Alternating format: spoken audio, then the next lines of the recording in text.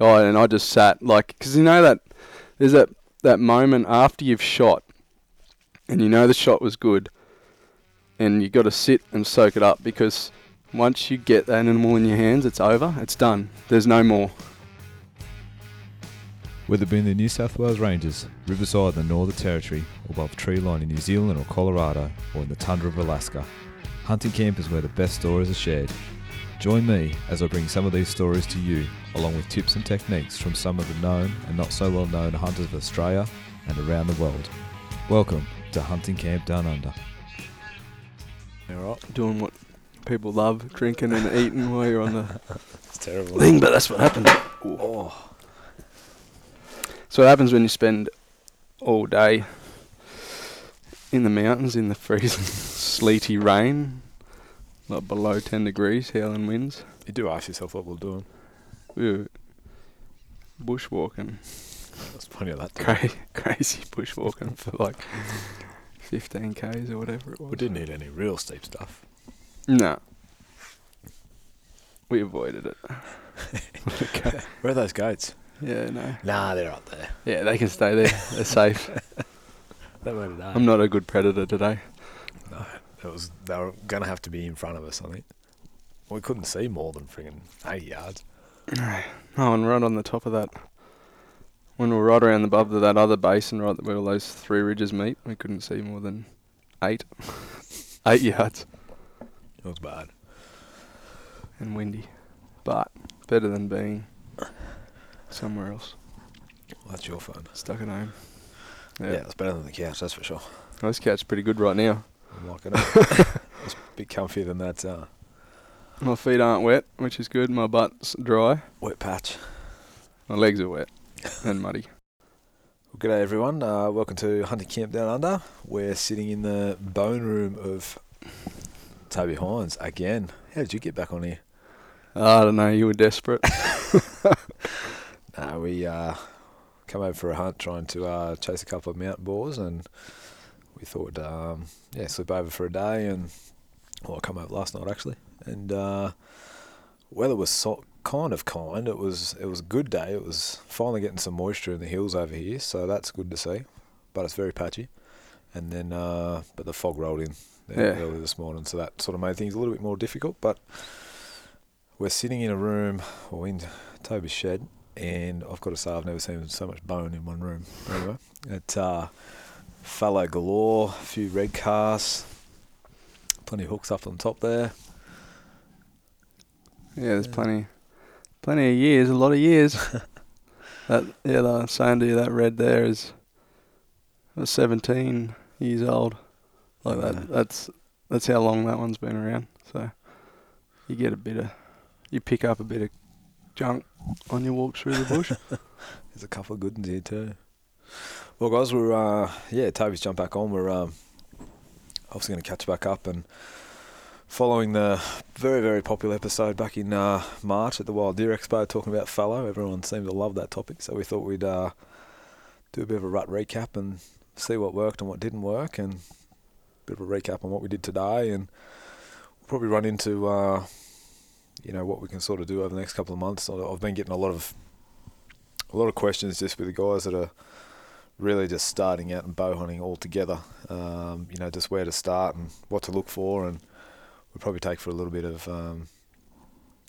for granted that we've sort of all been at it for years now, when we sort of just know what we're going to do when it comes to this time of year. But so we thought we'd break it down a little bit, so we won't bore anyone that Unless you're easy to bore. yeah, well, we'll try our best anyway. We'll have the other slurp at coffee because we haven't had any today, and we don't want to fall asleep. We literally just got back. Yeah. We've literally walked in the shed, taken our boots off, and put the mics on. So anyway, mate. So how are you? Good. Going Excuse me. Straight into it in a burp. No, I'm pretty good. I had unlike most people, I was fortunate enough to have a good rut. You did have a good rut. Yeah.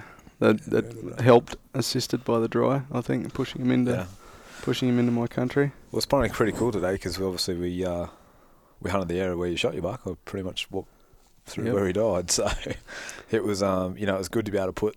I obviously heard the story, and you rang me and sent me a photo, and I abused you because I was at work. But yeah, it was good to sort of be able to put, what you... Into context. Yeah, that's what I was looking for. In sort of, having to be able to look at what you had to deal with, I suppose is probably a better way to put it, steep country, boundary fences, all those kind of things. It was... Yeah, the fences, they get in the way. And the imaginary force field that protect deer. Yeah, it's one of them things, isn't it? But anyway, mate, step us back through the rut, mate. How things start off for you, and yeah, it was pretty steady. But I think that I was fortunate enough that the block I hunt on's got no stock. It's owned, and a couple of blocks around it owned by fellas who enjoy hunting and being outdoors. So there's no stock to flog it out. So literally it's the only place that wasn't fully brown. So when the start of I was going up there regularly every few days, just checking on progress and walking that ridge we walked where you saw all the old scrapes and the trees that have, even as recently as last week, have been still smashed up they're into by it. the young fellas. And they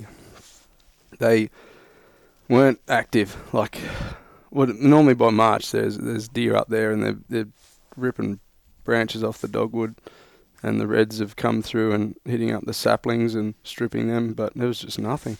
Until one day I went up there and I went in the dark, walked up that ridgeline we went up, and come onto the track, and bang, there's a deer on the track with me, a spiker, and then another deer, another buck, and I knew there's a few does there, and they were being dumb. They just run past me, no idea. The spiker walked past until they cut my wind slightly, and then he just trotted, and into the darkness. So, and then a few more deer after that. Like that day, I saw a few more. And they pretty much arrived overnight, and there was no smell or anything. And normally they're there a couple of weeks before the rut really kicks in. So it was very late. So I booked. Yeah, I thought I had that theory of when we spoke about them feeding till the end of the last 11th hour type thing, and then they know how far they've got to go. They all know how long it takes to get where they're going, and they my jacket's rubbing. Can you hear that in the mic? Is it all good? Yeah, and they all know how far they've got to go. So they I was just waiting for the mature bucks, but from all reports, they never showed up on lots of people's bucks, like blocks. Where we drove past today.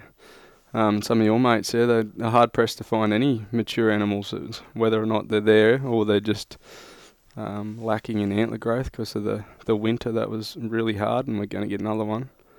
But people just did not see big animals. Yeah, well, kind of reflected today. Even you were walking around sort of areas today that you sort of expect to see a boar or at least a family mob of pigs, and that dry's just really sort of, it's only just starting to get some green pick now. It was, once you dropped out of the fog line and down lower, there was very little moisture, but, luckily getting up on top, there was a little bit of stuff coming through, and, what we did see was pretty active, but, they must have been doing it pretty tough. Oh, yeah, and you saw I got a few photos there. I shot that big, when I end up I went on that, he was in March, that big buck. He was not, I didn't expect him to be rutting. I expected him still to be scraping and moving around, but he wasn't coming to my area to rut. He was going further, and I was lucky enough that I caught him on a bench that held green pick, which was the reason he was there, fueling up and getting fat. When you first caught him there, he was just having a good old chew, and he didn't move, did he? Because you had to drop out. I showed you that video. Yeah, I sat there and videoed him, and he was not.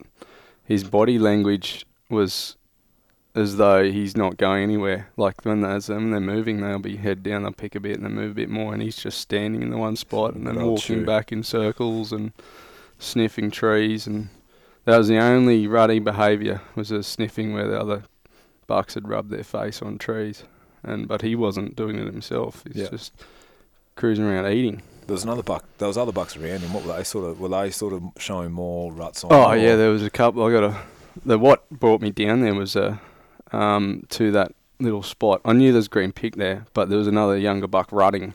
Not rutting. He wasn't running yet. He was croaking, trying to get the girls, but they didn't care at all. They're just trying to eat, Yeah. and he's walking around and pushing him around. Typical young fella. Yeah, he's just sniffing, like getting his Jacob's organ, or I can't even pronounce the proper word. I can write it on a computer, but the organ in the roof of their mouth that they pick up the estrus doe hormones with. You can see him. He's walking around behind every doe on that bench, sniffing them, trying to get it in, lifting his top lip, like sensing, activating that gland, which is just instinct for him to practice. Yeah. It's just a little young buck practicing. So they were going, those 2 and 3 year olds were croaking, and like a few days later. So it was in late March, yeah?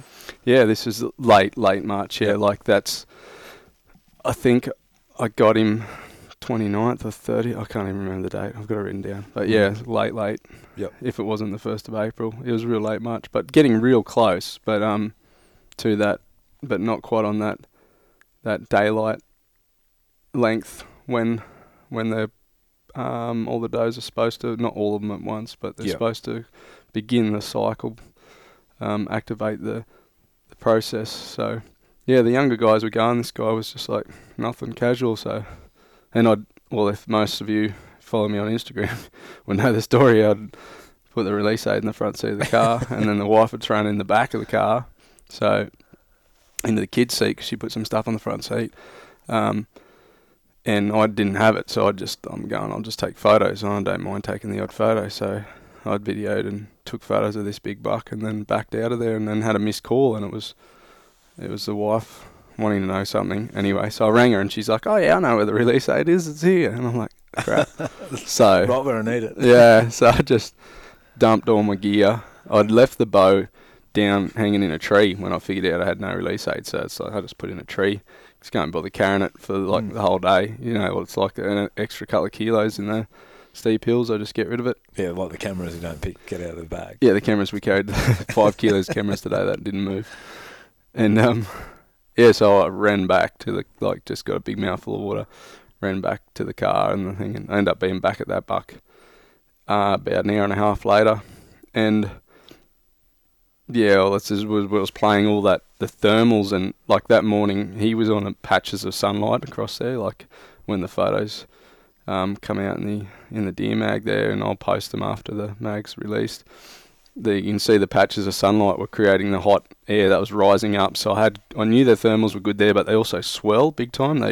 They will chop and change on that bench where they could be coming. Like today, 1 minute it's blowing in our face. That wind didn't swell at all. It was it in tumbled. our face the whole time.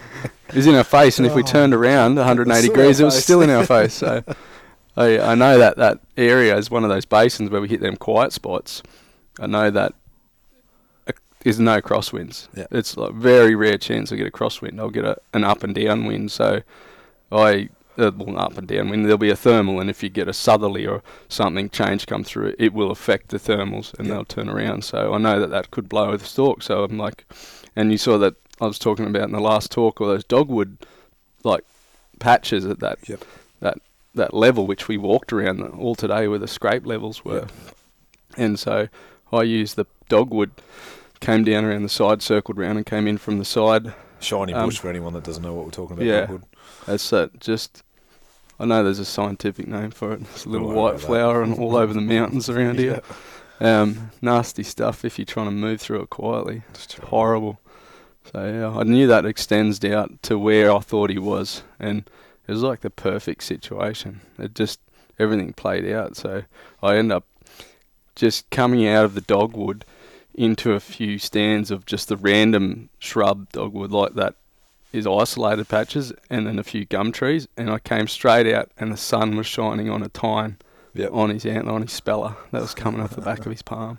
And that's all I saw, like 4 or 5 inches antler with a shine on it. Yep. And I know that, like, as you can see, I do know what that colour brown looks like. Yeah. So I love that colour brown. So I'm like, yeah, that's him. And my heart was racing before I even could register that that's an antler. My brain just clicked straight away and go, that is him straight away, dead. Like there's no one else there. And so I just like got into stalk mode when you freak out and start criticising yourself so much. So dumped my pack and everything, took the shoes off, and stepped on every stick and prickle and everything, and everything stuck to my socks and stuff. You think it's 10 times louder when you're on stalk too. Yeah. And in full view too from me, because I don't like to stalk behind trees. I prefer to just be a little bit out of a tree, so you're not doing the head pop. Yep. And so you're still in full view. You got one eye on them pretty much, and you don't have to do a full head or body pop when you want to see where they are. So I like half and half, and then they can't distinguish you from the tree. Well, that's what I do anyway. So yeah, I got down there and a bloody noisy miner piped up, like, you little bastard, and he's perked up, and I'm about 50 away, I suppose. And he's panning, or 40 away, and he's panning through I don't even think he had his depth of field on. He was just looking to see if anything was moving for this 90 mile, because he just looked straight over the top of me. And I was like awkwardly, when you're crouching and walking, and I was stuck between taking weight off one foot and onto the other. And so my back ankle was like at a real awkward angle. So I dropped the bow down. I'm trying to lean on my bow and lift my back leg, but I'm already fully compressed. So I couldn't lift my foot off the ground. And it's starting to cramp, and it's like, you can do it. You can do it. And it felt for ages. And I reckon he closed his eyes straight away. But when that noisy miner went off, he shifted and was facing me. And I'm like, I had nothing. At the end, my foot's cramping, my leg's cramping. I'm getting sore in the lower back because I'm twisted, and I'm like, I'm just going to move. This is it. If he goes, he goes. So I moved, and he was back asleep. Didn't even flinch, nothing, an ear flicker. And when he turned back around, his face was full in the sunlight before he was curled, and his antler was landing on his body as they curl right up. So he was just doing the normal sit. He wasn't fully curled up the second time. So once I knew that, and I started moving a little bit more and more, and just watching his ears, see him move. He didn't move, so I made it down to the I think I ranged again at some point, dumped my rangefinder and binos, because it's just, I didn't want anything. When for a point I actually crawled on my belly, and it's real annoying with a bino harness crawling on your belly, so let alone having to move the bow every time you crawl. So then I'm getting to the last tree, and not to it, such beside it, but and then waiting, just sat there. I kneeled, trying to get comfortable, kneeled instead of my foot, and then I ended up finding a good spot, moved a few sticks, and I was proper kneeling, leaning on my bow a little bit, and then waited, and I think it was like 25 minutes. I'd really got no concept of time in those situations. I know when I started, when I finished, and he stood up, and I drew back, and I'm about to rush a shot. I'm waved the pin. And I just stopped myself. I was freaking out. I'm like, don't mess this up. Because we've all been in situations where we swing a pin across and just hammer it. I'm shocking with pigs. I'm just like, let's just get it done. And I'm like, nah, this is it. This is when you stop. So I stopped myself from punching the trigger, which would have cost me a guarantee, because he was quartering on. It would have cost 100%. He would have heard it.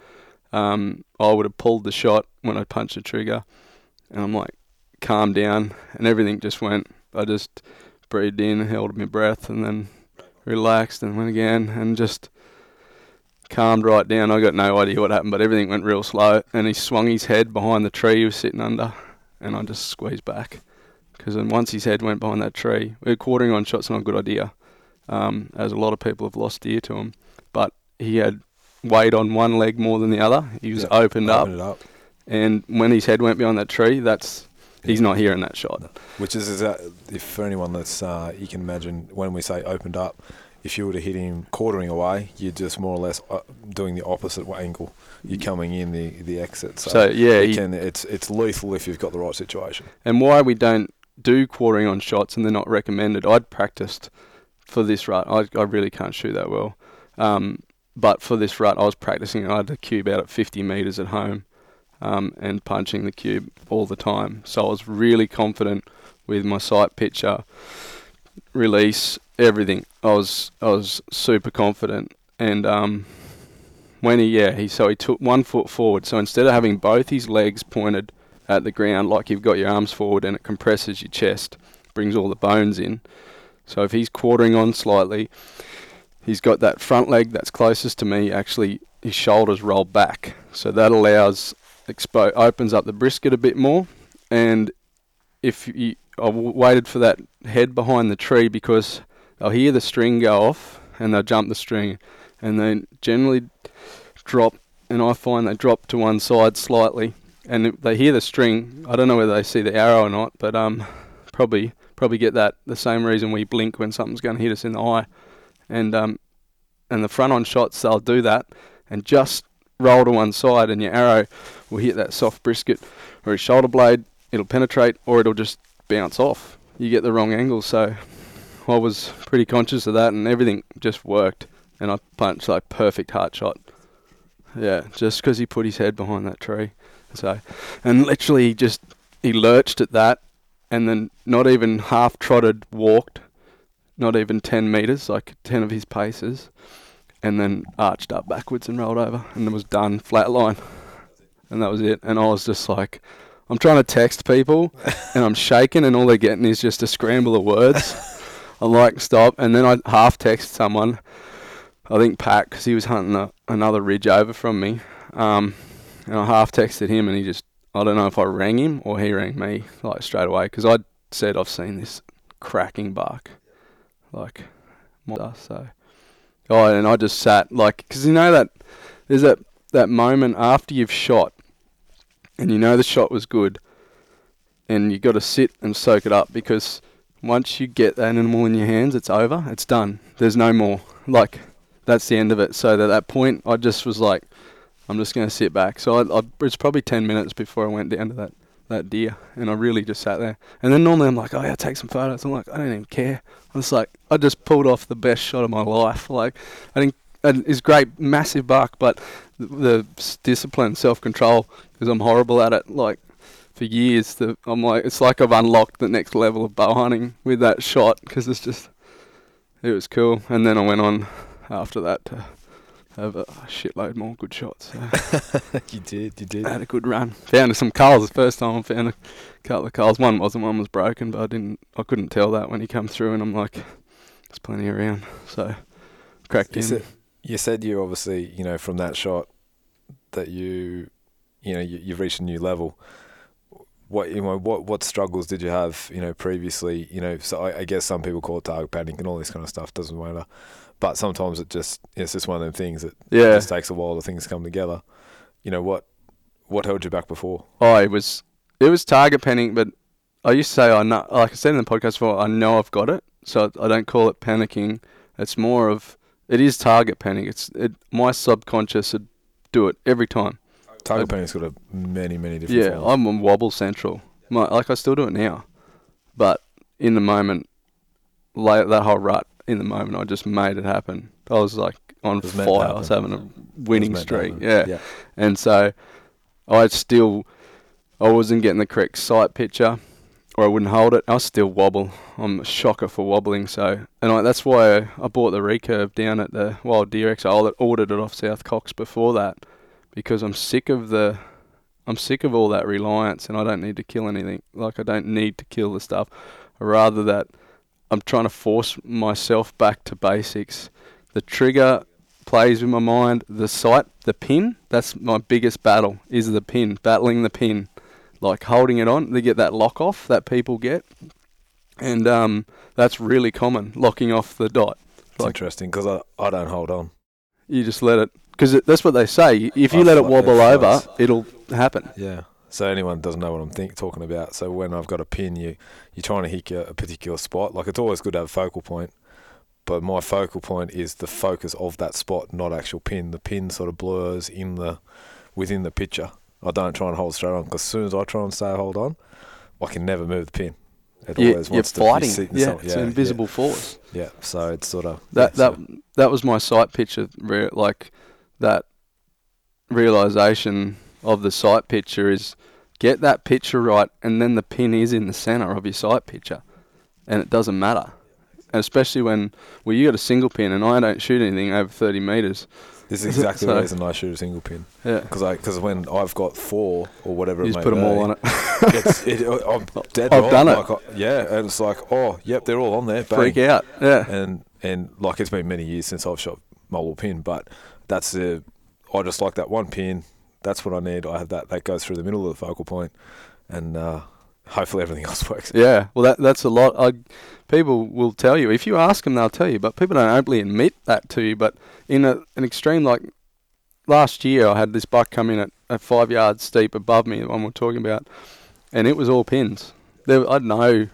Just bang, just hit it. And at that point, there'd be about 3 mil between each pin impact zone because the arrow was going in the one spot anyway at 5 metres. So, and it went straight through him. Yeah, but yeah, massive. It's so common, and I know a lot of people don't think it is. Like, I'm a bad shot because of that. Some days I just don't get grips like people do. I can at 10 metres, but that's easy. But I don't need to. I'll be honest, I don't group. Like, there's guys, and I can name names that, 50, 60 yards. Stupidly they can good. just ridiculous. But that's what they do. Exactly. But my thing is, like, I only need to do it once. So if I can pick up the arrow, shoot it, and go whack where I want to hit it, I'm good with that. And look, I don't shoot comp or anything like that. We're not hard shooting rabbits. That's it. The biggest thing is, we don't get a 3-second or third or fourth shot. No. Like the first shot, and that's why I don't practice anywhere near enough. But I just grab an arrow, I walk out, I shoot one. The kids are generally playing or something. I just like shoot an arrow. I'm like, yeah, that was right. And then the bow just goes back and gets sit back down, and then I'll go back out a few hours later and pick up the bow. Shoot another one. I can't do that consistent. I put it down. If I hit the dot, I put it down. Like now I'm using the recurve. I'm shooting that curve every day I'm home.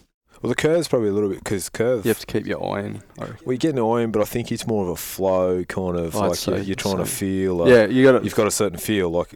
I'd like to know what all that certain feel is, because it'll make me shoot a whole lot Still better. looking for it. Hey, you didn't shoot too bad today. Oh yeah, I smacked everything today. Yeah, every dot on every tree. They were great logs. They were great. Great tree shooting, stump shooting. But I'll hit the dot out here at 30 metres in the first shot. And the second shot, I'll just hit the dirt. And it's like... But you only need the first shot. But I'm a hunter, not an archer.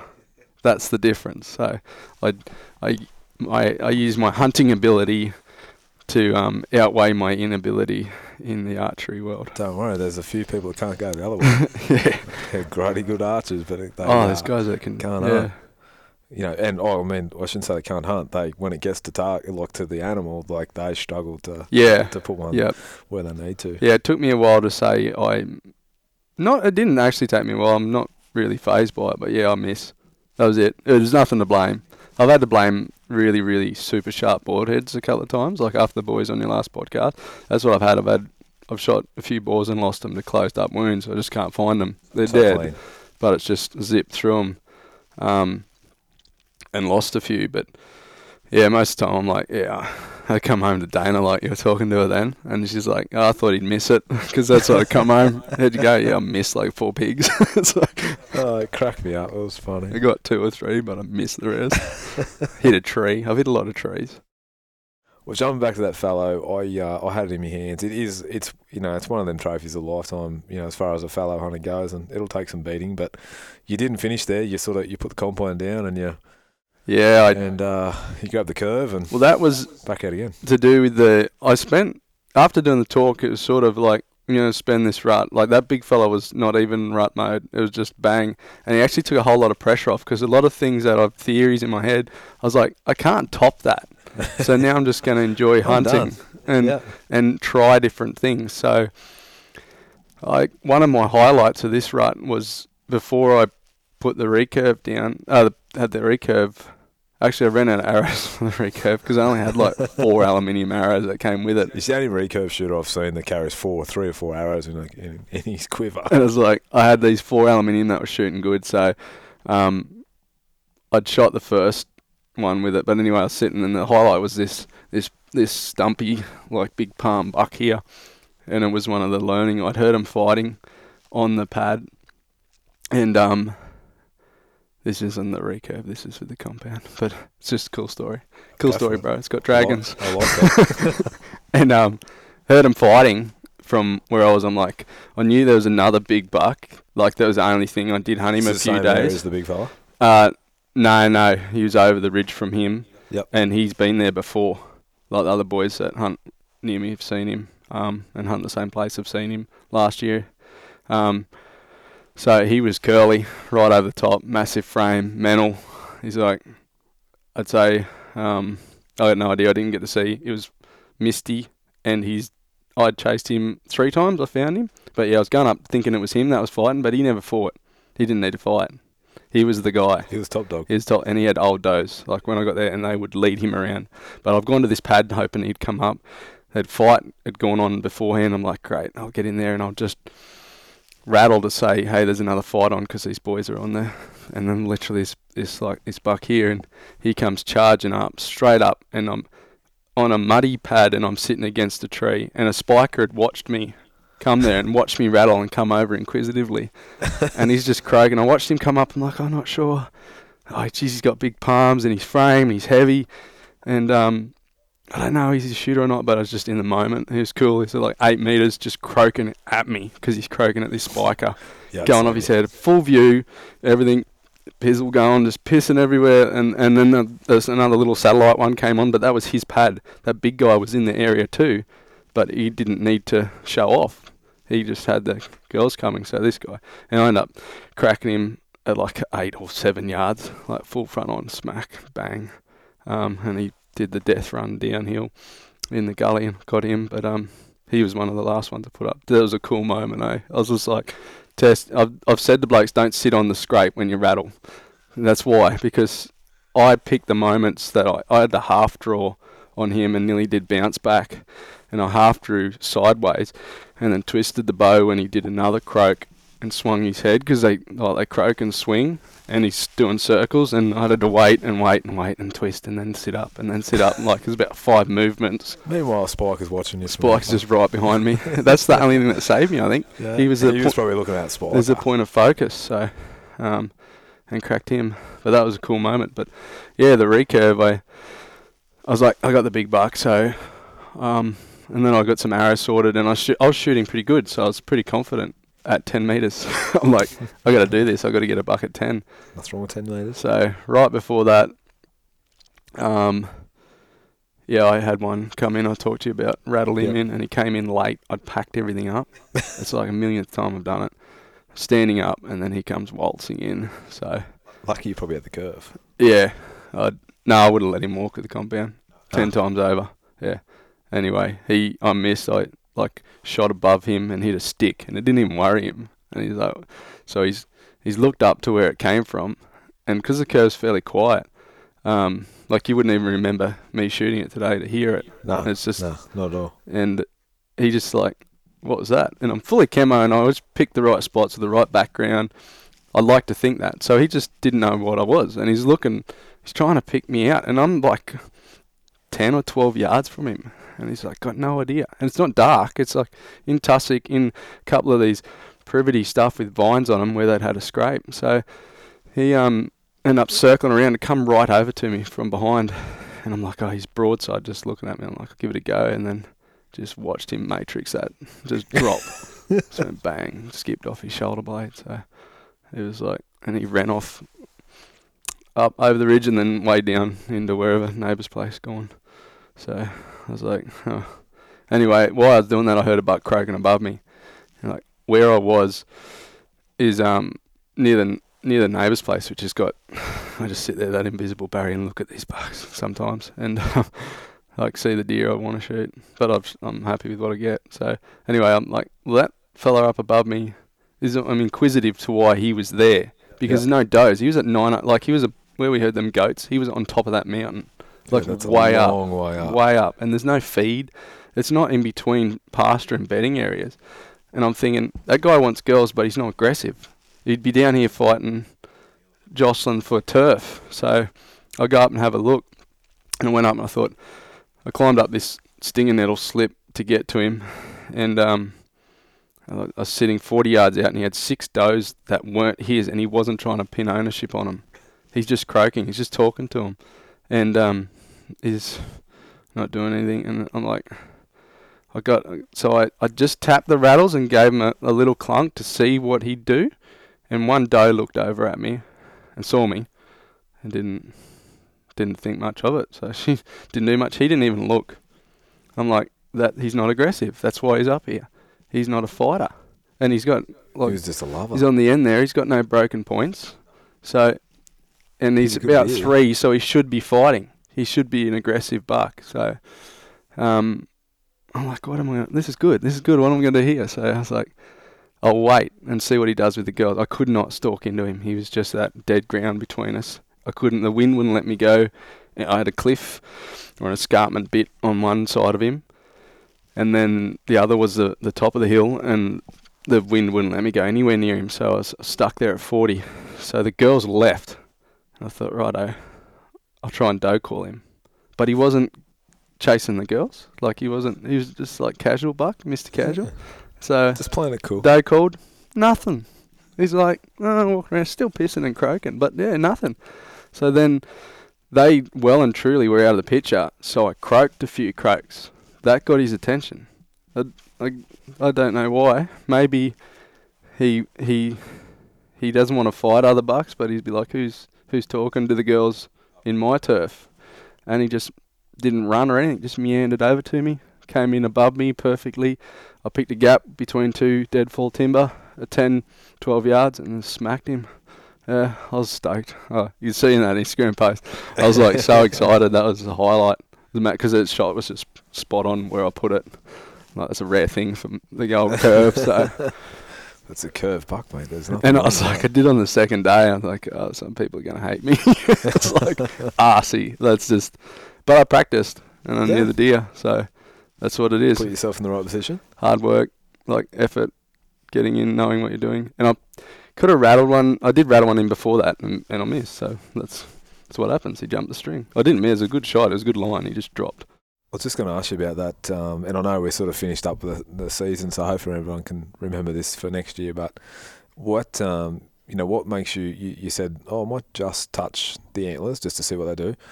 What kind of strategy do you have going in there? Like, do you crash the antlers together? Do you just give them a light hit? Like, what are you looking for, and then how do you back that up with? Well, I look that first period, like the start of April,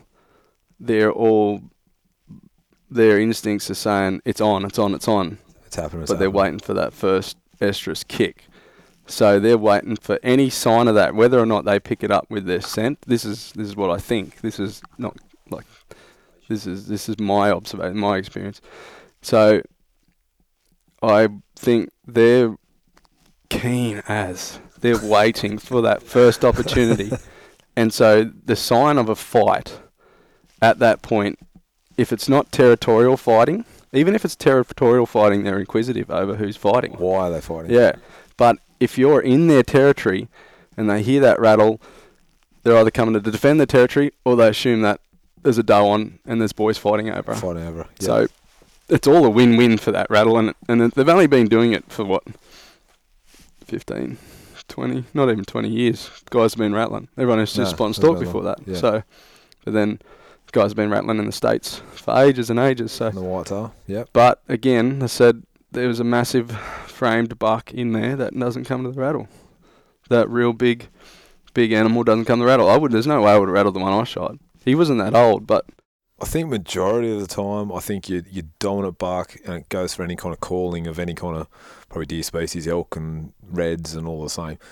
You're gonna do well to call them in, like when they you got to do it dominant perfect. mature. And I mean we've had conversations today about this, about the reds and reds, and what calls to use, and there is probably not too many guys that know. I certainly don't. What to use at a certain time, and because we probably haven't been studied enough yet. But the fallow, I think, that's next yourself on the and a few others, yourself and a few others are starting to work these fallow out. Of what they're doing or trying. They're prolific. We'll never know. They're so prolific that we get the opportunity. Yeah, that's why. Your opportunities are so much more. But no, that's interesting. What you're looking for at that time, and I guess you probably have to just play it by scenario, I suppose you say. Yeah, and then I'll rattle as we went over this a bit in the first, but not as I'll rattle in that first period before the doe. So the does cycle in the this is what the scientists say and everyone else, and it's for 99% of the animals will cycle from a day onward at that point, around that 6th, 36 hours either side of the 8th April for this area. So that week before, it's like tension. Everyone's waiting off them does. Stick to break, so to speak. They're like, this is my turf. I'm right here. You're not touching me. Don't come near me. Come near me, I'll smash you. Like, this is my spot. This is my seat. Like, yeah. And then the girls, my part in the car park, like I was saying. So they all want to, the big guys up the back, but all the other guys are fighting over who's parking where and who's got what, waiting for these girls to come up and all be ready to roll. So that rattle. And then when they're on, I haven't had to try this much. Lots of guys doe call. So once the does are on season, some of them, especially the older ones, they just know what they want. This is with females anyway. Women, they'll doe call when they smell a buck or when they see a big scrape. They might doe call to attract and say, hey, I'm ready, and then a buck will find them. So you can go near a scrape and doe call, or in the bush if you're in a pad and doe call. But generally, I think the rule of thumb is you don't get that big boy. The girls know where he is, like the real big boy. You still get he might be the biggest for your area, but he's not an 8-year-old buck. And I never got to shoot an old buck this year. I didn't. Like, mine's not that old. He's like 4.5 or 5.5. He's just a freak. Yep. So yeah, just threw well. Yeah. I would have loved to find an older buck, but I didn't see any. The same as everyone else. I didn't see any big, heavy old bucks. So I don't know. They're all having a meeting somewhere. Well, they might have been a bit affected by the draw and that kind of stuff too. They mightn't have showed their potential as much. Yeah, they could have been really. Some of these younger deer maybe just had the go to go and get a bit better feed or whatever. And all we can all do is run theories because no one's seen it before to know. And they'll never know. Yeah, unless you got a deer farm, which you don't starve your deer on a deer farm to see what happens. So we can't. And then I had a good. And then I was shooting deer in early April. One deer I shot. So they'd moved to my area. They're just like today. There's nothing. There's like a few yearlings, couple of yearlings, couple of does, and that was it. And there's no bucks known for ages. They're just not there. So, and I hunt another place where they all summer, and during the rut they all leave. So they're not there. So these come in, and one you could tell the different where they'd come from. So some had come from the northeast or wherever. They were bone. They were just bones already at the start of the rut. But I shot another one sort of towards the end of the rut, and he was fat. And he'd come from the south. So I was like, and even the south is dry, but there's patches of feed. And it's like, yeah, but still, how you got fat on you? Like, well, that was like where we were today. As I said, we had green pick, it was wet. There was bodies of feed, not heaps of feed, don't get me wrong, but there was bodies of feed that we found. Yeah. Driving out closer to town. Oh, the cows are licking the rocks. Yeah. Then that's no joke. Like, it's desert. Yeah, so just kind of really worrying actually, like down low. And it's still not coming. Like, there's still nothing coming. It's raining up in the hills now, but there's nothing down there. But it's still just misty rain. Yeah, must enough just to get moisture. That makes you freezing cold. Yeah, enough to get you wet. It's annoying. But I found that. Yeah, there's a few. I wanted to try more stuff, just little twists to the way we hunt. It was good after that podcast. I got a few messages off people. And I think I helped a couple of people with suggestions for them. They hadn't hunt fallow a lot. And just pointers. It doesn't mean they wouldn't have got the deer without me, because in the end of the day, I'm only texting on a message. They're still the ones hunting the animal from the trigger. So that's good to have another option. I know as I said, and I think I've said this before, I hunted some new country and it was all a little bit weird. I didn't have a lot of animals to sort of pattern or any of that kind of stuff. So I think it was a little bit weird to understand why they were doing certain things. I'm like, well, there's not enough deer here to have this much size. There's scrapes on every little bench you could find. There were scrapes, and it's like I've pretty much can count how many deer are here. I've seen them. Yeah. But it was sort of hard to get your head around on what they were doing and how to approach it. But next year will be another story. We'll try another couple of things and see how we go. But you see that the boys who were hunting out near Mudgee and they were not seeing, like, they hunted out there for weeks, and it's just nothing. And like they just got immature animals. And you're doing tough out there too. Yeah, they were hunting early, before the deer cycle, but that's what they normally see deer anyway. Like me, they normally see them. That pre-rut activity is normally ripe on that block, but it wasn't. Aggressive and and they still didn't show up. The deer still didn't come. So where are they? But then here we got with the dry times too, and I know this is definitely going to have an effect in years to come. So in the States, when they have a massive winter, like a couple of winters ago, it's either 2 or 1 winters ago in the northwest corner, I think it was the northwest, they had a really cold winter, and the does dropped the fawns, like they lost their babies. And the fawns from the year before that were 6, 8 months old or whatever, they died as well. Yep, and the older bucks. So they got a 2-year hole in that growth. So this dry season now, there's not going to be the reproduction rate. There's not going to be the pregnant does that we had before. And I think it's with the reds as well, because there was the reds roaring out there the other week. It's start May. Yeah. So there's still fallow and reds, grunting or yeah. roaring. So there has to be girls crazy. that haven't been serviced, and they know that for them to be still doing that. But in the States, they know they plot it because they all count numbers and units and things like that, so they know how many tags and stuff, and they'll see those holes. And I think we're going to see a hole in 4 years' time. There's going to be even less mature bucks than we would have seen this year, if you know what I mean. We're going to miss out on those 4 or 5, even though like they're not mature. They call them middle-age matures when they start to get heavier and older, and their frame isn't getting any bigger. Their palms may not get any bigger. They'll just put on more mass and things like that. That's my version of mature. But we will see a definite hole, and then so dry, all the farmers are getting hammered by deer, and they're lifting the restrictions in this area, particularly in the northwest. Yeah. Well, we've just heard reports, of culls and that's going to happen. Yeah, but the farmers just been roasting them left, right, and centre. Everyone you talk to, their property is getting shot, and they're going to. They're fighting for feed for sheep and cattle, and it's expected. Trying to feed a couple hundred head of deer, it's pretty hard. We're going to see, in a few years, we're going to see a big number drop in this area. It's probably elsewhere as well. It's dry down south as well, like down the border and stuff. They're really struggling everywhere. Yeah, it's not good out west, and that's struggling as well. But we'll just watch it and see what happens. And there's nothing we can do about it. Can't change the weather. So, but then 2 years ago we had the winter of a lifetime, and then that massive Pat's real heavy curly head and a heap of others that don't make it onto social media got smacked.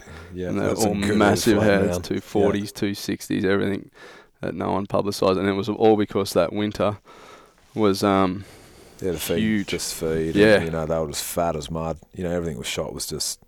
I don't even think I really lost condition over the rut. Like that were that much on them. But moving, obviously we're out chasing, as I said today, we're looking for a few boars or whatever we could probably find today. But transitioning in, and this is probably sort of starting to move into for the guys that are sort of getting into the bow hunting or hunting in general now. Once again, we had a bit of a game plan today. It was get up high and obviously hit some areas that the boars sort of like to bed, and just sort of talk us through sort of. Once again, it's probably, following up on the fallow stuff, but just a little bit of an idea of why you sort of looked in the areas today.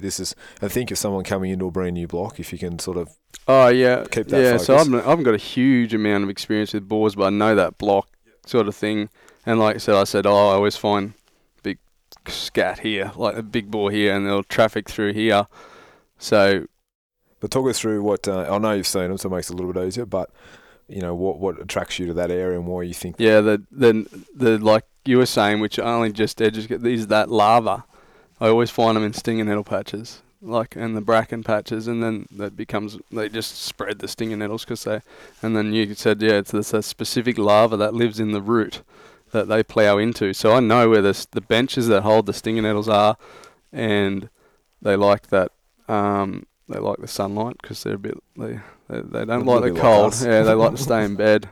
Like I've gone up on 8 o'clock in the morning, 9 o'clock in the morning, stiff. And they're still in bed, still bundled up. Like I was saying, that big boar, all I seen is a big pile of straw, and I just got nowhere to. You can't shoot at a pile of straw until they blow out. but that's what I find where the trees. Like, how many trees did we see on that particular pad, that freeway, with tusk marks in them?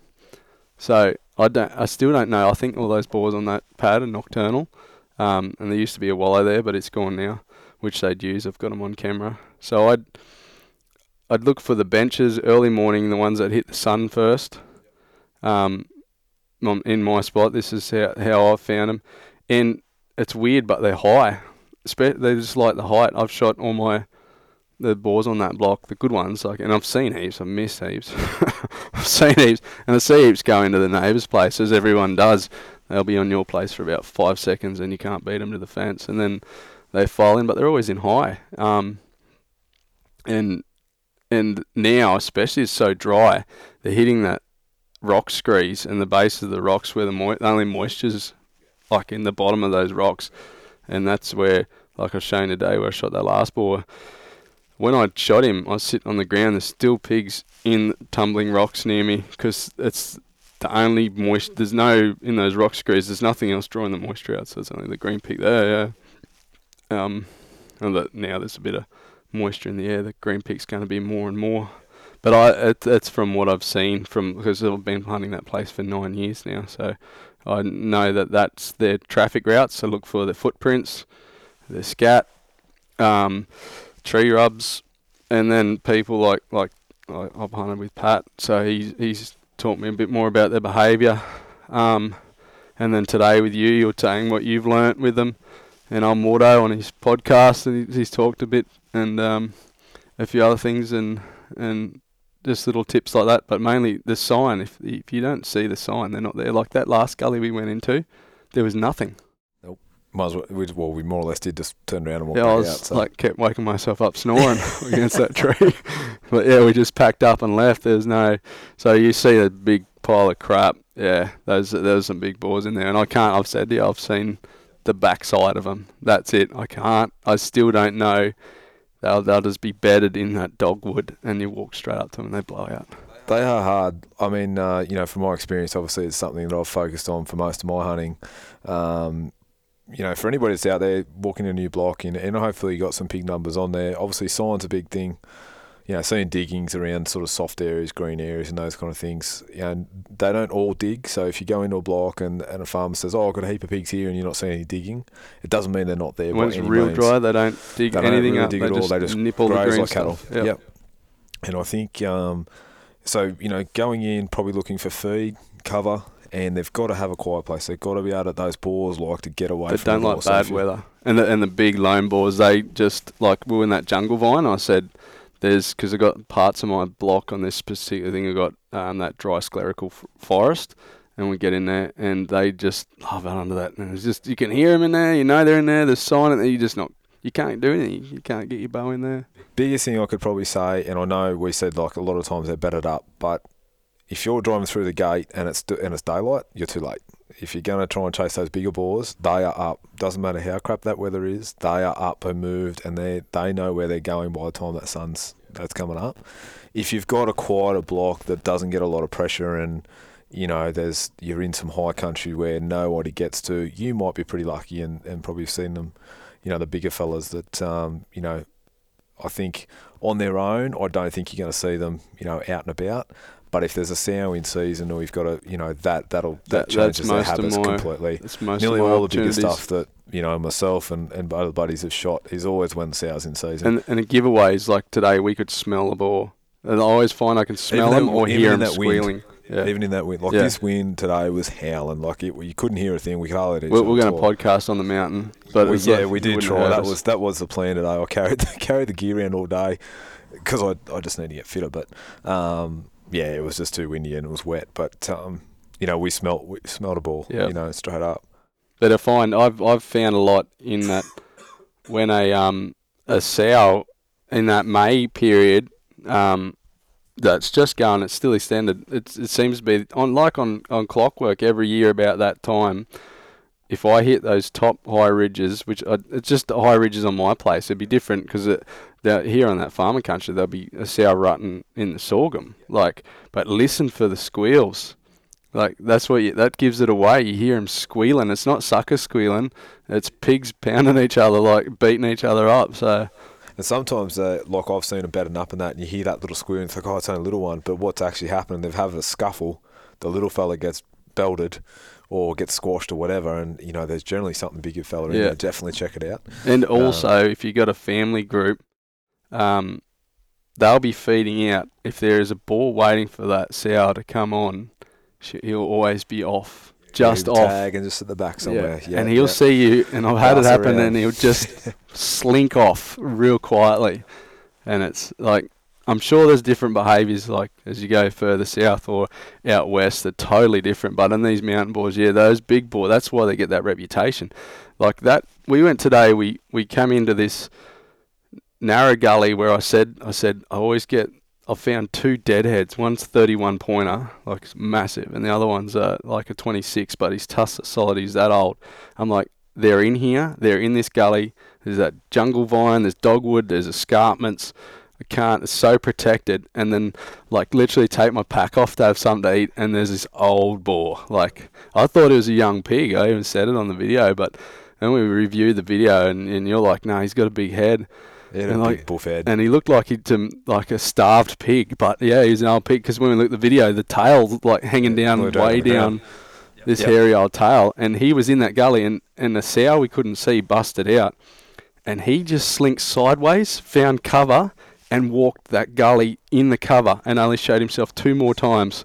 And that was a perfect reason. We both said, turn around, was like, yep, definitely an old pig. Because he didn't run. The way he walked, he didn't make any noise. He ran completely opposite the sow.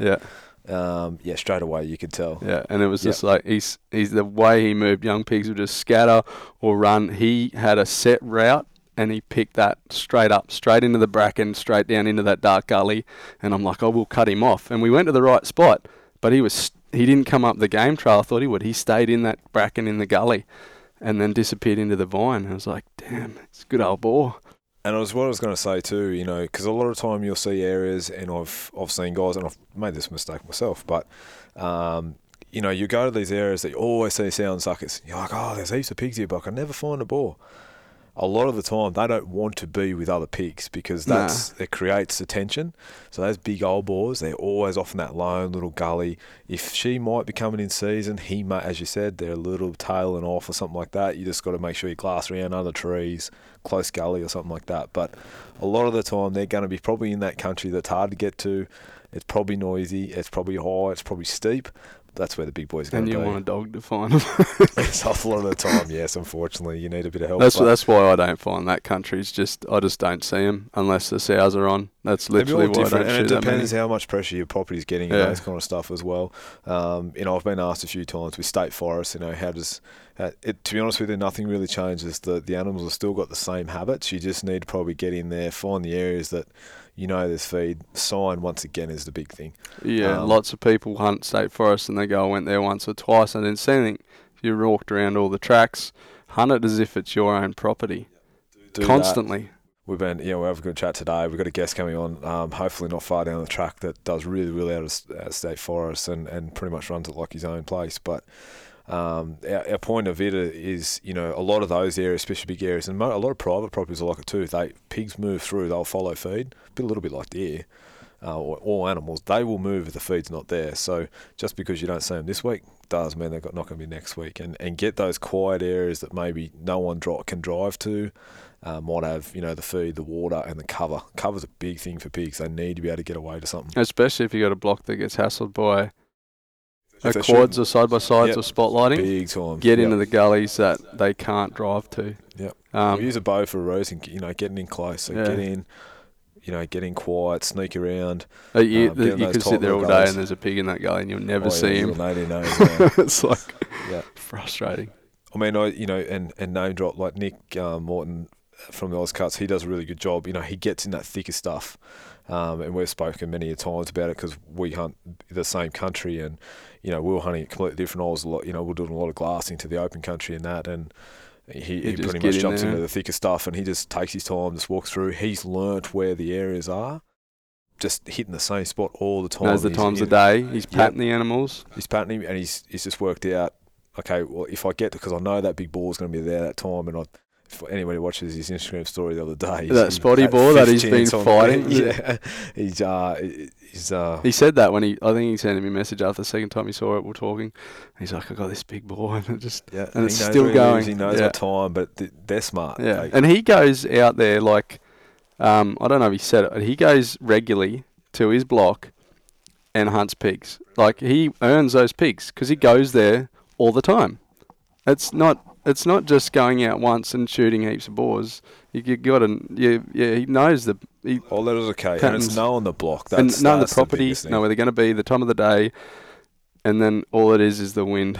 That can ruin it, which does most of the time. So. The biggest thing with pigs, everyone knows what their nose is like. So, but going back to anybody that's just starting, you've got plenty of options on a new property.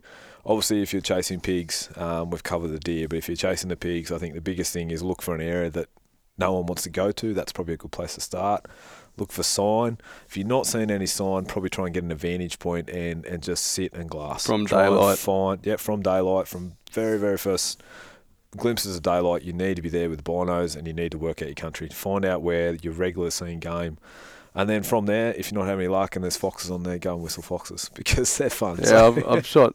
Don't give up on the block. I haven't whistled many foxes. I see plenty, and I've shot 2 that have decided to die in logs, and I've seen guys cut them out of logs, but no, I've seen enough foxes. I'll just leave them in there. If you're in an area that you know, don't give up on your block because it's one of them ones that, we all know. If the farmer says he sees stuff all the time, it's. And then if one he's lying. No, only joking. Generally, he's got one property. One property seems to always have everything. They may just have something. It might be a crop or, and if you're on the fringes of that, just stick with it. Just because, keep getting into it. You got a fringe country on farming country. If you're in that fringe of the farming, that the pigs will be in their place all the time, but they'll bed up in that thicker scrub if you're on the next, but they're hard to find when they're bedded. But you can smell them. You can go in when they're not there or bump them one day just to figure out where they are. Just charge through, figure out where the pigs are, and then give them time to settle and go back with the game plan. When you charge through, check your winds, check your cover, check which angles you can go from. Like, that's the knowing your property, know your options. Like when I took that big deer, walked that same path countless times we walked today, I know every time I'm checking the wind. You saw me today. How many times I have that powder puffer out?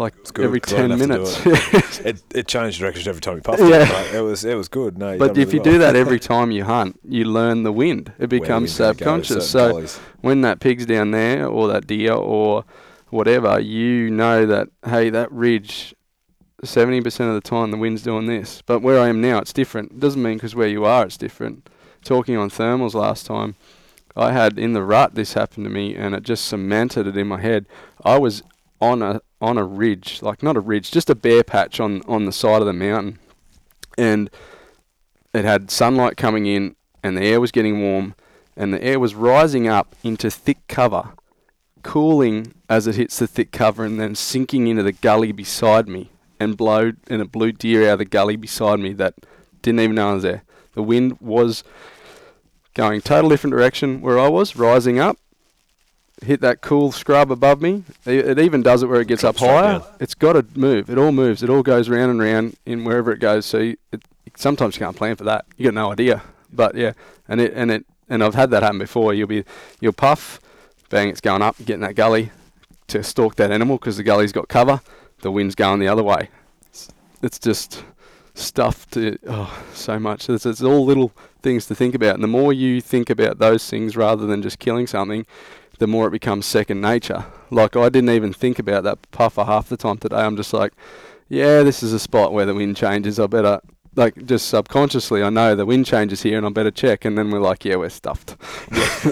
We can't get anything in that. I don't think we had a good wind all day, to be completely honest. So. Walking onto pig sign, there's still steam coming off the crap. Yeah, that we come across, and like, I think, not saying that, but I walked across and I just looked at you and I said, there'll be a pig here. Yeah. You just, once you hunted them enough, and it's just like anything, like it was just one of them areas I'm like, this is I look at it all the time, the same. I know, and you said, no. I'd never see him there, but I'd never see him here. And then we get that fresh sign. We literally dropped off and, mate, there was, But our visibility was what? Visibility was poor and the wind was poor. They could have been there hindsight- when we were 100 yards away in full hindsight, view, but yeah, maybe fog. we shouldn't have probably dropped in because the wind was that bad. We had but no- we had no I choice. Can't help myself, We you couldn't. know. We We could have just went back to the truck. It was probably the better option. Yeah, well, we couldn't even sit above it in glass because you Nah. could see on it. You couldn't. Yeah, at one point there, we couldn't see 20 yards, but we still got onto pigs. Yeah. Got onto Yeah, heaps we of just deer. had to Like you were sort ready of- to draw back, and we're like, no, we don't need to shoot. Yeah, we So just we didn't- we had a young we meet one, and I mean Toby's got one in the fridge Yeah, here yeah. anyway. So Cut it it was up sort of tomorrow. like, and it was on the block that we probably We want to let. I'll let the after a little does. bit. Yeah. So we I just sort of said, mate, I You don't need to shoot it. this. So we got some pretty cool footage, Yeah. And I think the young yearling come in at I don't know, it wasn't far. It'd have to be 30 under yards or something. 30 when, Yeah. but we deliberately just walked straight to it. We just see Like, how far we we had- could get. To go that way. I'm like, we're Yeah. going to bump these deer regardless. It didn't matter. But then I look at that too. I always walk at them, not in a stalking or predator mode. I just walk up to deer like that all the time. And you saw the ones this morning that were on the fence line. I'm like, knock an arrow, draw back. Knock an arrow, get ready. And there was another doe and a yearling, 6 months old or 8 months old or whatever they are. And they saw us and weren't terribly over the top. She didn't smell us. She saw us. Definitely not. She just saw us. And I yeah. walk past them as much as I can, and I don't know if it's good or bad thing. I let them see me, so they get used to me, so that when they're there with a buck, they're like, "Hey, yeah, that's Toby. He's here all the time." Sorry, Billy. Bang! What'd you do that for?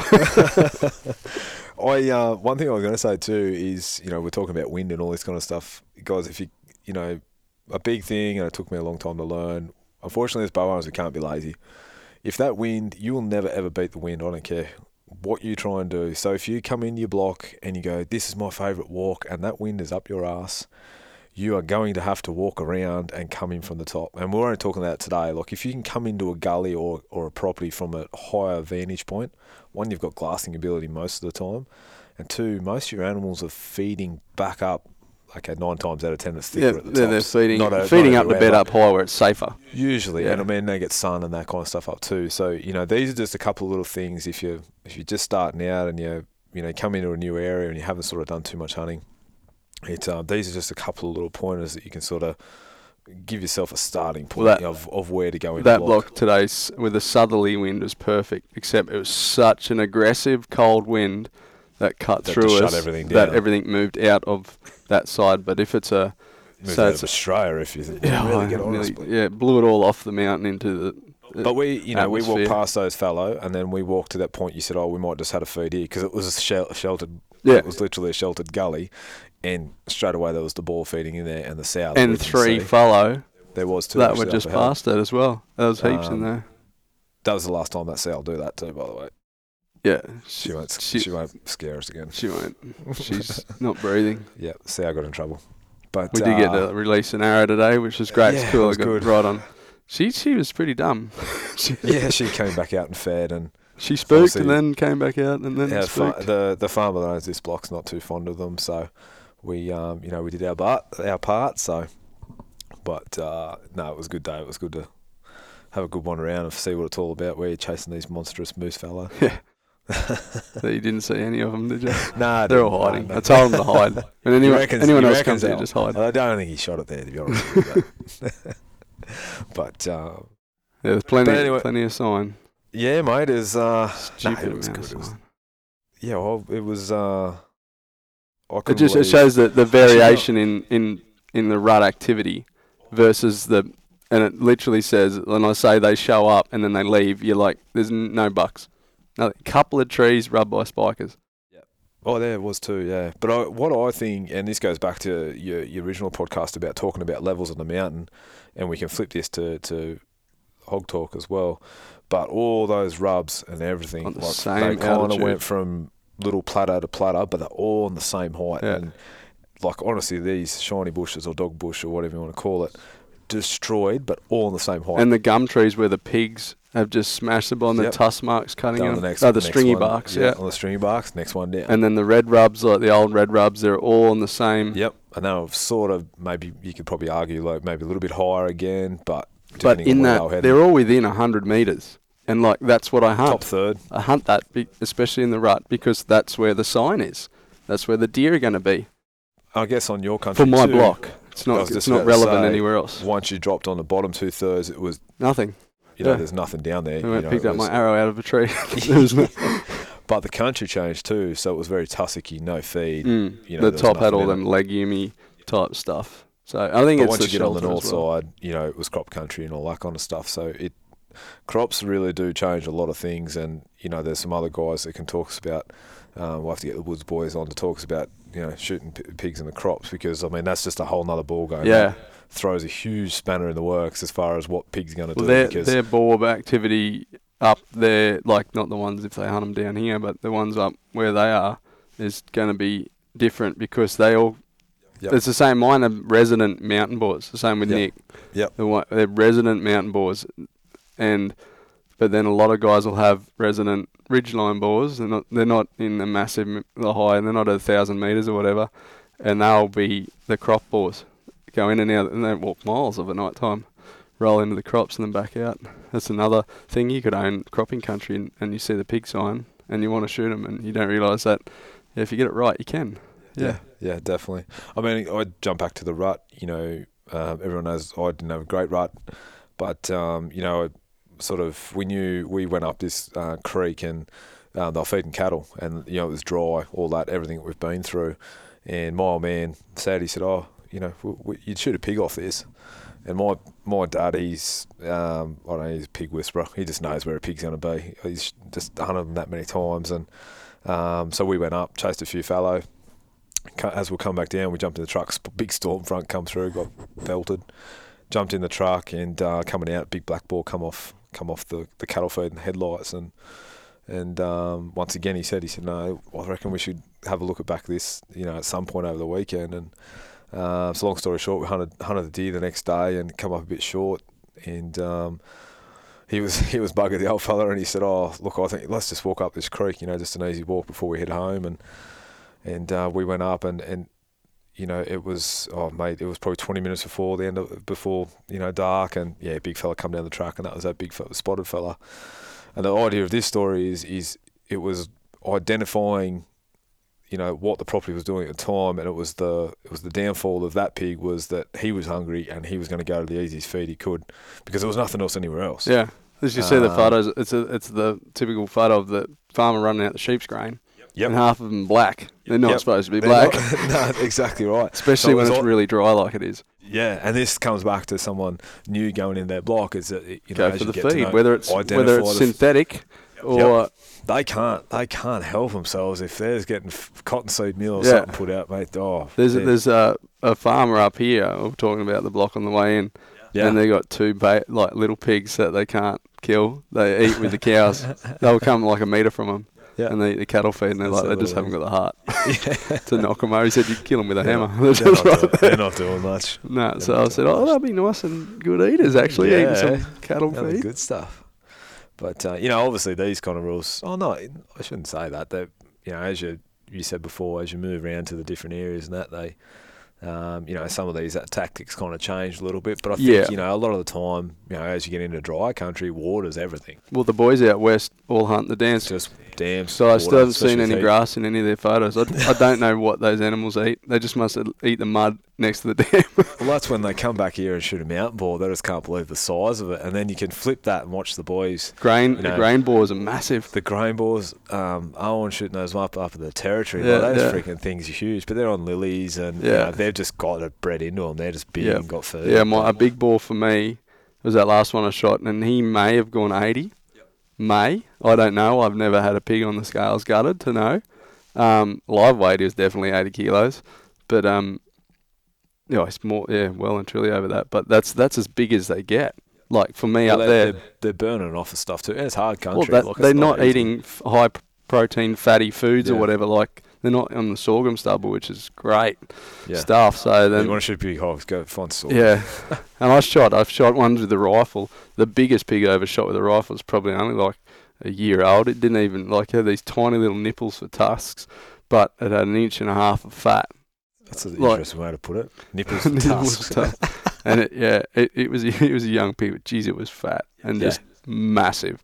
Yeah. It would have well over 100 kilos, this pig. So like on the hoof, but it was down in the grain, and coming up into this ridgy, timbered country and bedding up. And then run down the grain overnight, run 2 or 3 Ks down the grain, get fat, and then go back again. So, Well, I got a block that, I've taken, some of my stuff that I took a few years ago when I was hunting it more often. It's only that it's so much further than home, I don't get there. But, it's that good a country. It's all, pasture, improved, and, the cattle are just shining and that kind of stuff. And a lot of those hogs, they actually outgrow their age. Like you see a massive that's hog, what you're you like, think. oh, and that's a giant, and they're just young. They're just big, that's why you depending on what you're chasing. You get good hooky boars in the mountains because if they're big, they're generally older. They're in their middle age. If they're really old, they're like 50 kilos of that skinny. thing today, he would have been lucky with 30 kilo. Today, and he had snapped off hooks. He had lip curl, but I reckon they were snapped off. We would have seen him otherwise.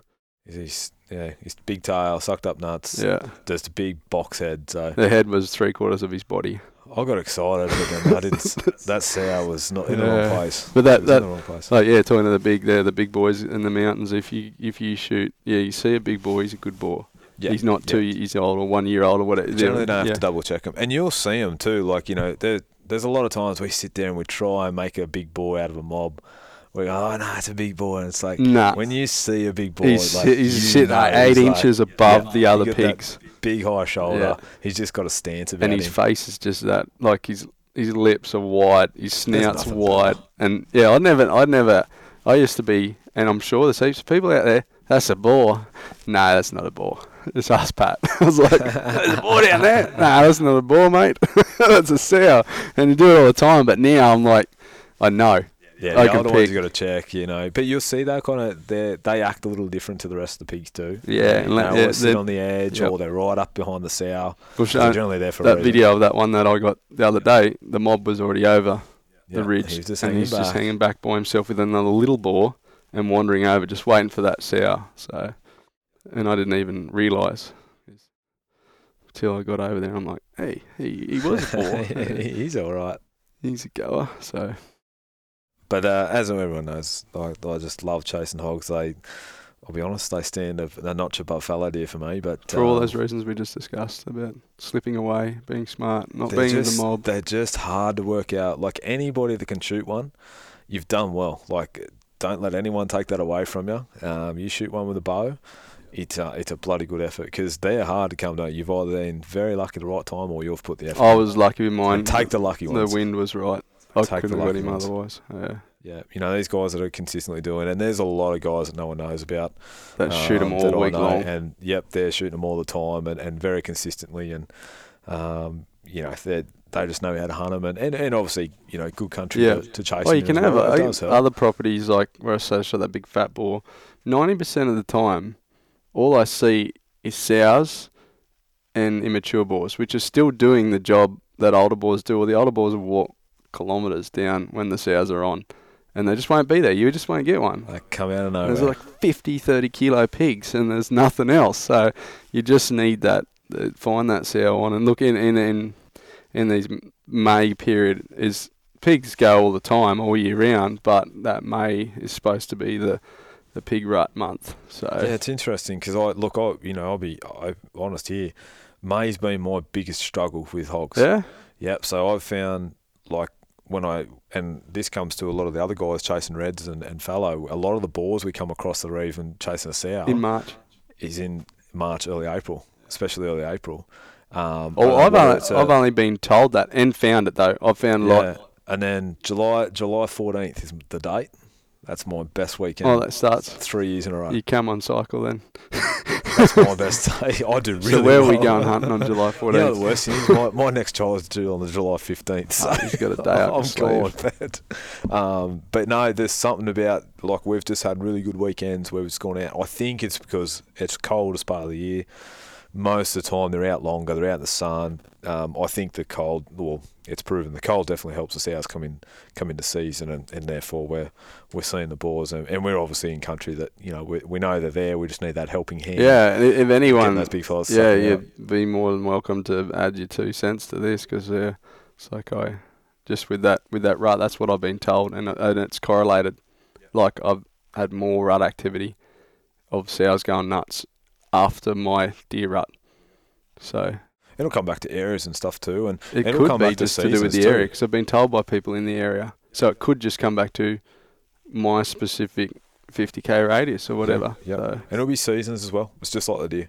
You know, if it's dry, the yeah, you know, they'll have it one does- sucker too. Or, Yeah, and they then struggle. later on they got big time. 12 hanging off them. And then you've got sort of pig density as well. You know, that's where obviously the populations get out of control very quickly. Is, you know, there'll be, you know, little sows that aren't very old as well, and the boars they'll serve them. You know, they're having litters, and they're you know, they're very little, and that's where you start getting that runting come into it, because the sows are served so early. Oh, right, and with a 'cause lot they're of small pigs. Yeah, you start, and that's where they get that Yeah. kind of hunter block that the pigs just don't get big. Like, they've just got a real runt look about them, and that's because there's so many of them. The boars are just forever, so, you know, trying to make them have another litter. If you want to hunt trophy boars too, if people want big boars, don't shoot them when they're little.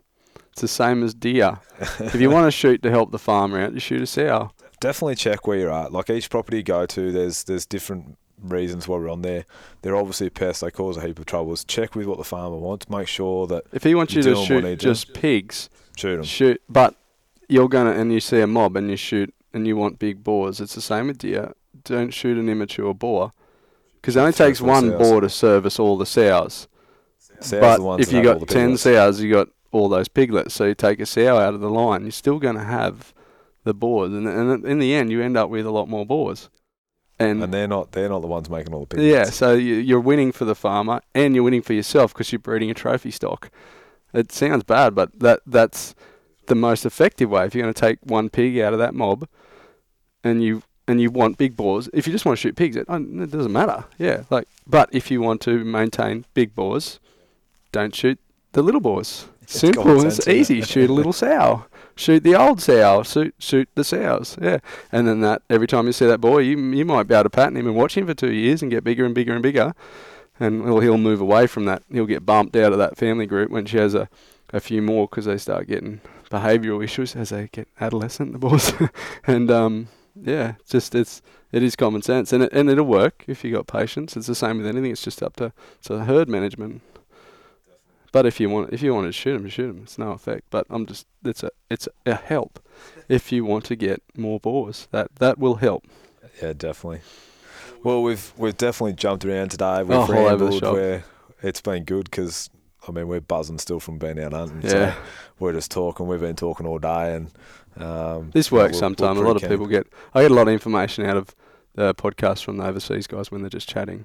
Yeah, There's all that look, little it's- things You know, we didn't really have a schedule today, and I always freehand anyway. So I said to Toby that he wasn't allowed to write anything down. So just a rut recap and rut how we're recap. going. And bit of info. But if anyone's got any questions about, especially the new guys, and I appreciate all the messages that come through to both Toby and I, and I know the I've got last a lot guest, of positive messages. Josh yeah. Rogers, his Instagram account's been going ridiculous. So, which is obviously Or opened up anything you another need to with clarify. the sandbar. If we've said anything and you have more input, or it's not quite right. Yeah, if you can correct Yeah. us, bloody go No, for it. This Like, is I'm just here to guys learn. talking. This is conversation with people. This is the extra Yeah. conversation where you listeners out there get to listen in and be the third person on a conversation about hunting. Shoot 'em back, and it was just like today. The amount of hunt we've done, and I said about there's a larvae for the pigs. You mentioned it before, and you're like, I Didn't even know. that. No. And so what happens? When it rains, there's a larvae that hatches underneath, and people wonder why pigs Start rooting when root it's up the wet. ground. There's a larvae under the ground, and I've had this proven because I know where the larvae is. But it looks like a mini tiny witchetty grub. And just so happens a lot of the times where there's stinging nettles, they'll eat that, and then they'll eat the stinging netting roots as well. Obviously, it's a big health thing now, is the nettle. That's what the pigs chase us for. And you'll see they'll They can smell and pinpoint they'll them. flip thistles. They'll flip thistles and just chew the root. That's all they're doing. You'll see. You can follow a pig. You can track him. Just watching the thistles flipped. Then you'll have his have a footprints turn, and his you're like, crap, he's not far from here. And if you got that right country, you can glass up ahead of you if you're good enough, and the wind stays true. But anyway, guys, look, we'll finish up there, and I've got to hit. Oh no, we're having dinner first, aren't we? Yeah, it's in the oven. It's waiting for Ooh. us. Yes. Dana Toby's lovely wife has cooked us a feed, so geez, she looks after you. I know. Hey? No. Oh, No, you've done something right. yeah. Made sure I got one with warranty. I'm glad we're in the shed and she hasn't heard that, mate. So, anyway, guys, thanks again for tuning in, and we'll talk to you again soon. Yeah, thanks for having Toby. me. This is been good casual talking. Hopefully someone gets something out of it. I'm sure they will. They'll let us know if they don't. We'll go again in a couple of years, months. No doubt. We'll have to do another fallow pre-season. Yeah, we'll see. Right, sounds good. Okay. All right, guys. See you later. Hey guys, thanks for listening to another episode of the Hunting Camp Down Under podcast. Today's episode was proudly brought to you by Hoyt Bow Hunting, Arrowhead Magazine, and Abbey Archery. That's all from me this week. All the best in the hills. I look forward to you joining me on the next episode of the Hunting Camp Down Under. Bye for now.